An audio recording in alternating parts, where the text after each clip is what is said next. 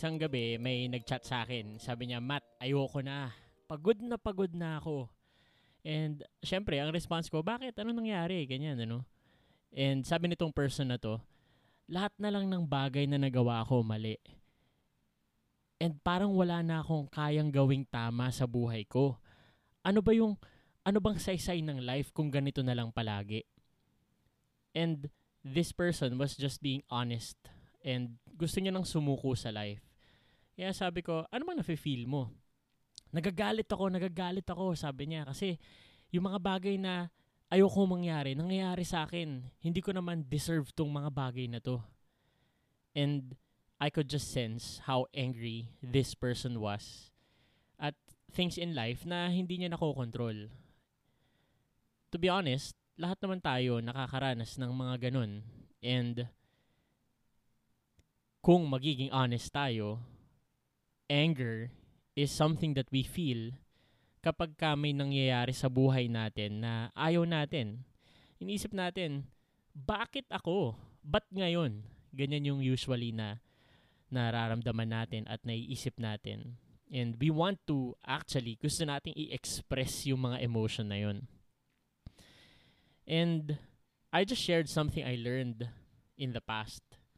Something about being honest to God. So, after naming mag-usap tungkol sa mga nangyayari sa buhay niya, sabi ko sa kanya, nasabi mo na ba kay God yung mga nararamdaman mo? In-express mo na ba kay Lord itong mga bagay na to na nasa loob ng heart mo? Yung magalit ka, yung pwedeng sumigaw ka, at ipakita mo kay Lord kung gaano ka frustrated.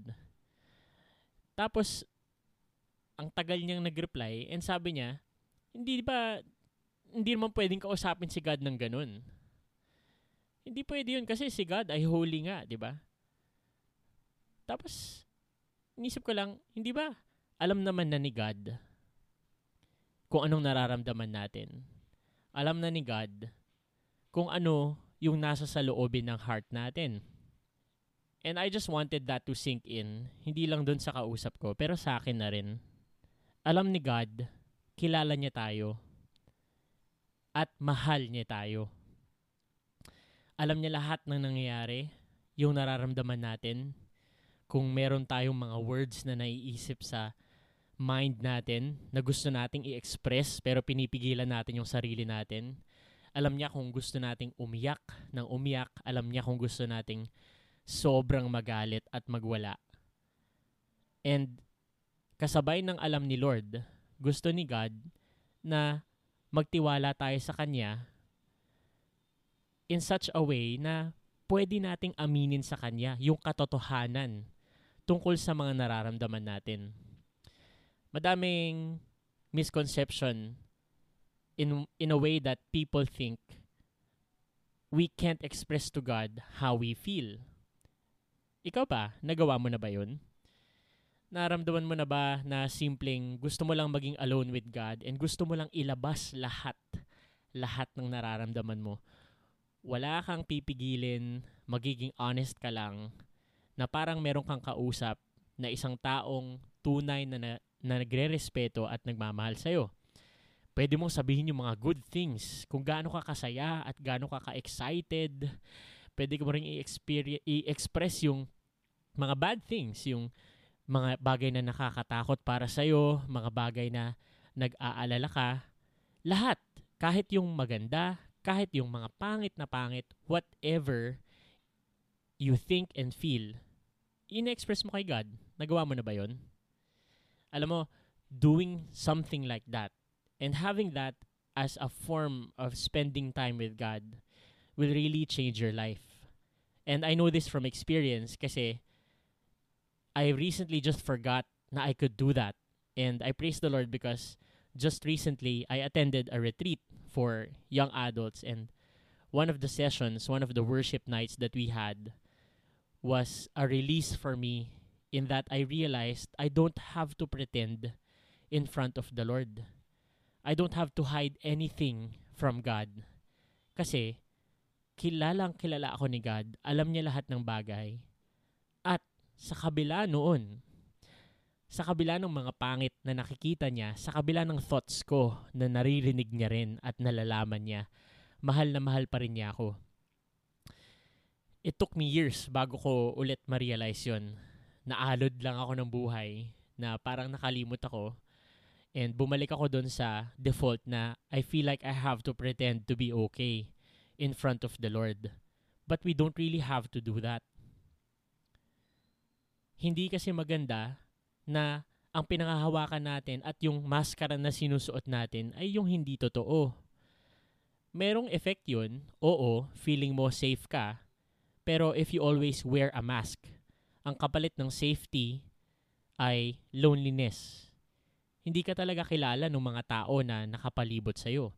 And subconsciously, dahil alam mo na may tinatago ka, you don't feel like they love you. Kahit na sobrang sweet at napaka-respectful ng mga tao sa'yo, inisip mo, hindi nyo kasi alam kung anong pangit sa life ko. Kaya yung sweetness nyo, hindi yan totoo.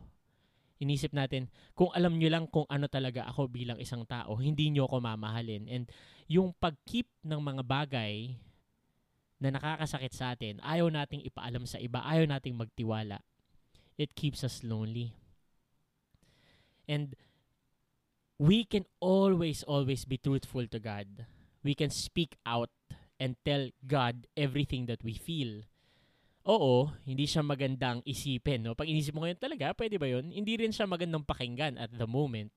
But we just have to remember that God is a God that does not punish His children. He actually corrects us and loves us no matter what. Yun kasi ang impact ng katotohanan. Hindi lang sa interpersonal relationships natin sa isa't isa bilang mga tao, pero there's something about us as individuals na kailangan natin talagang maging honest kung anong nangyayari sa buhay natin dahil nandun yung susi para maramdaman natin na mahal tayo nung kinausap at pinag-aminan natin. Yun ang power ng katotohanan. Sinisira ng katotohanan yung mga walls na nagkukulong sa atin sa loneliness. Ang tanong ko sa'yo today, are you willing to take that risk? I know that this may be a new idea for you or kahit na narinig mo na dati, di mo pa na-try. Kasi, naiisip mo na hindi pwede yun. Well, let me tell you again, God already knows. Will you fall at the feet of the Lord and just be honest to Him? Tell Him the whole truth about what you think and feel and allow God to love you back. God knows your whole story and He loves you. Tandaan mo yan. And I want to give you promises from the Bible that relates to this topic. And maybe you could take note of these verses. In Psalm 145 verse 18, sabi doon, the Lord is close to all who call on Him. Yes, to all who call on Him in truth. Walang pagbabalat kayo. Walang pagpapanggap. Pwedeng-pwede tayong maging totoo kay Lord. John chapter 8 verse 32 promises us, you will know the truth and the truth will set you free. If you're honest to God about things na pinagdadaanan mo, it will be a feeling of liberation at kalayaan para sa'yo.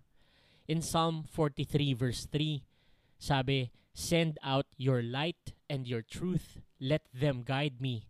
Let them lead me to your holy mountain, to the place where you live. Intimacy with God happens when we allow God to shine His light on the ugly parts of our life and when we allow God to shine His truth upon the reality of our life. God will not reject us kung sa tingin natin at kung meron tayong pangit na realidad sa buhay. Kaya nga dumating si Jesus dito sa earth para yung mga ugly realities of life mabura sa buhay natin at magkaroon ng meaning at magkakaroon tayo ng hope na nilulook forward natin in eternity. Ang ganda ng sinabi sa isa pang verse in Psalm 85:10-11. It says, listen to this carefully, unfailing love and truth have met together. righteousness and peace have kissed. Ang galing ng picture, no? Truth springs up from the earth and righteousness smiles down from heaven. When truth is lived out, righteousness grows. So I really encourage you to be truthful to the Lord. Take time every day when you feel challenges, when you feel victorious, when you feel happy. You don't have to wear a mask in front of God. You can be you, and you can be you na mahal ni Lord. And this is a form of worship for us. Even in times na we spend with God, ang ine-expect ni Lord sa atin kapag sumasamba tayo sa Kanya ay hindi yung maskara na sinusuot natin every day. Sabi sa John 4:23, "The time is coming, indeed it's here now, when true worshipers will worship the Father in spirit and in truth." And listen to this, no? It continues, sabi, "The Father is looking for those who will worship Him in that way." Nalulugod ang Diyos kapag ka nagiging honest tayo sa Kanya. Pag nagiging totoo tayo sa nararamdaman natin sa Kanya, God is pleased dahil yun na yun ang hinahanap ng Panginoon sa atin.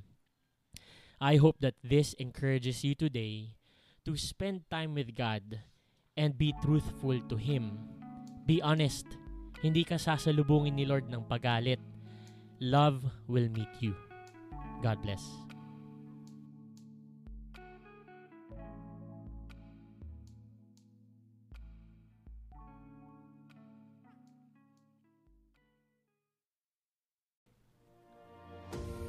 Diyan nagtatapos ang ating podcast episode for the day. Tandaan mo na pwede kang magpadala ng mga katanungan or humingi ng advice tungkol sa faith and life. Pumunta lamang sa anchor.fm/growdeep at mag-send ng voice message. Kung naging pagpapala ang episode na ito sa iyo, i-share mo ito sa iyong mga kaibigan nang sa ganon sila ay lumago at lumalim din sa kanilang pananampalataya.